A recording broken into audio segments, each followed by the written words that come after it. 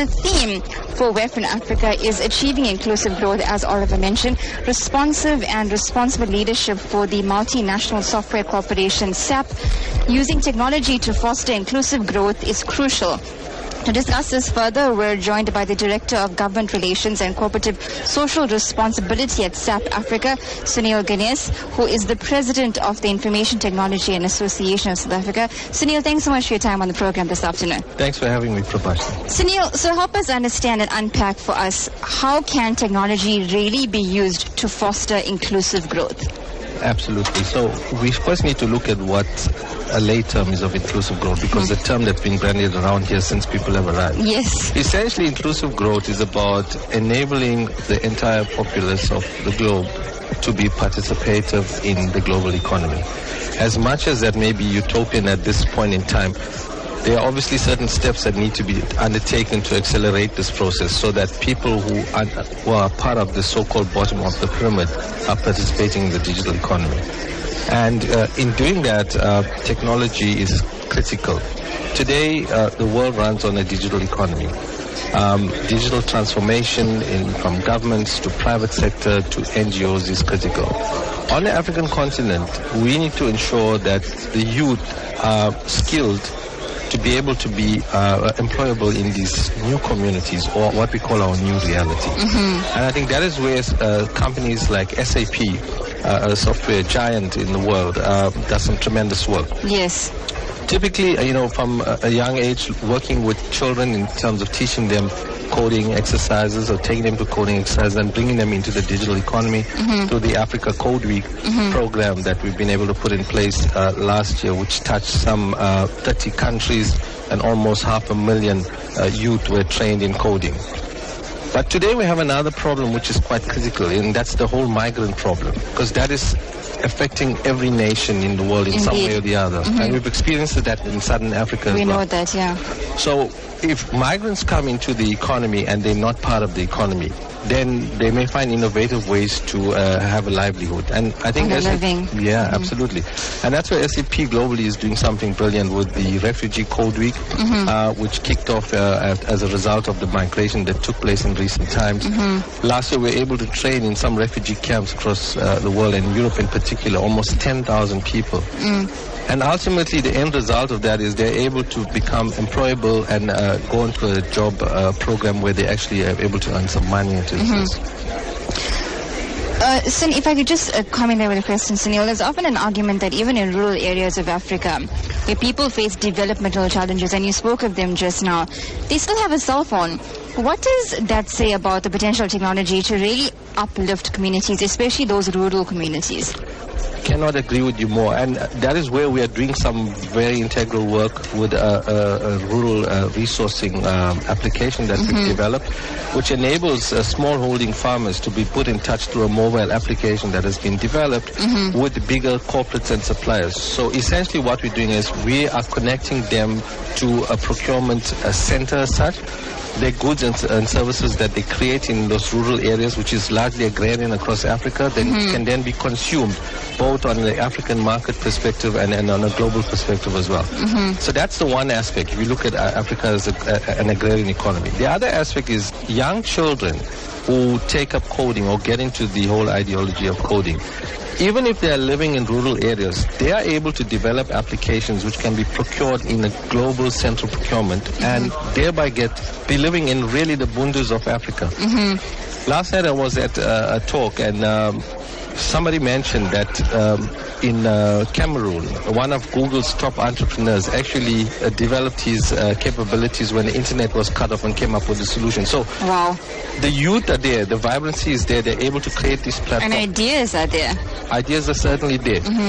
What we need to ensure is that we need more young people coming into these kind of discussions. WEF should not be dominated just by people who have tons and tons of experience. We need a lot of the youth already in the industry.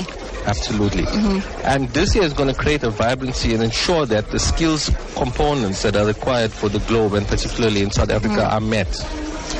Sunil, a short while ago you attended the Global Shapers Community Durban hub, which took place in the sidelines of WEF Africa. Tell us about some of the discussions that took place there. Well, the global shapers, as you would know, are individuals who operate on a very high level in terms of social enterprises, in terms of community projects, etc., that they're involved in. And WEF here, what they've done is they've created this opportunity for like-minded people or different-minded people to get together. Essentially, corporates and government, they can reach certain parts of the communities. But the global shapers are actually working in deep rural communities across Africa. Some of the things that they are doing are highly innovative, creating hubs for innovators. In other cases, they are tackling issues of poverty through job creation, through the agrarian reforms. The discussion is very vibrant. I think what needs to happen and what has been missing is for somebody to monitor and track these discussions and what happens into the future. We must have something between a WEF, the next WEF, and Davos, or now and Davos, and what happens in the next WEF in Africa. Otherwise, we remain a talk shop.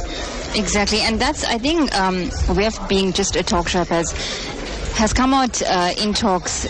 How much of action are we really going to take from WEF in Africa? I mean, is it just a conference that's going to bring delegates together, spend money, and talk about what we can do, but not actually do it?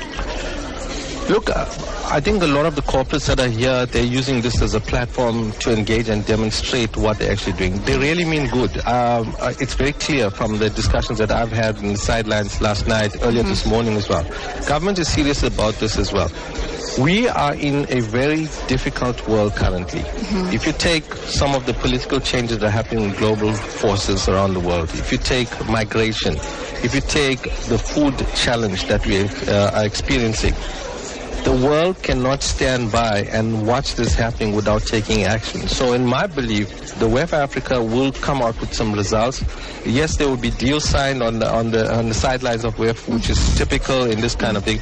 But essentially, the greater good of Africa, and particularly South Africa, because we are South Africans at heart. Of course, it's in my hometown as well.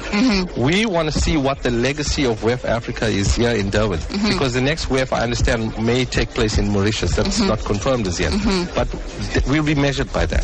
Let's just take that point forward, how it will benefit South Africans. There's a concern that discussions at WEF Africa are not really going to benefit South Africans per se, particularly those who are unemployed and those who are worried about the impact of credit downgrades.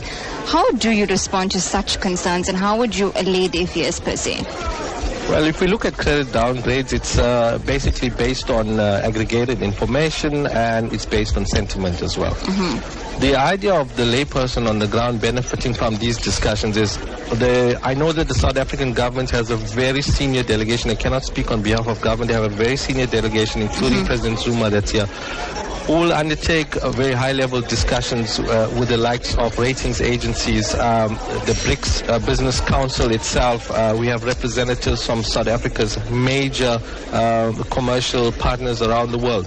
So this is being used as an opportunity in one place to woo the international community that South Africa, the wheels have not come off. We know this. We're here. We're sitting in Durban. This could be anywhere. We could have been in Geneva. We could have been in the US or in Australia.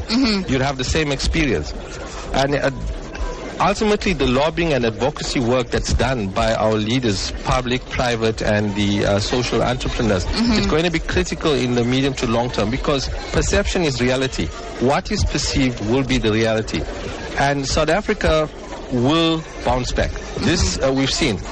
Companies are still investing. There's hardly been any divestment in South Africa with the current situation. And we will come out of the cycle. We have to be positive.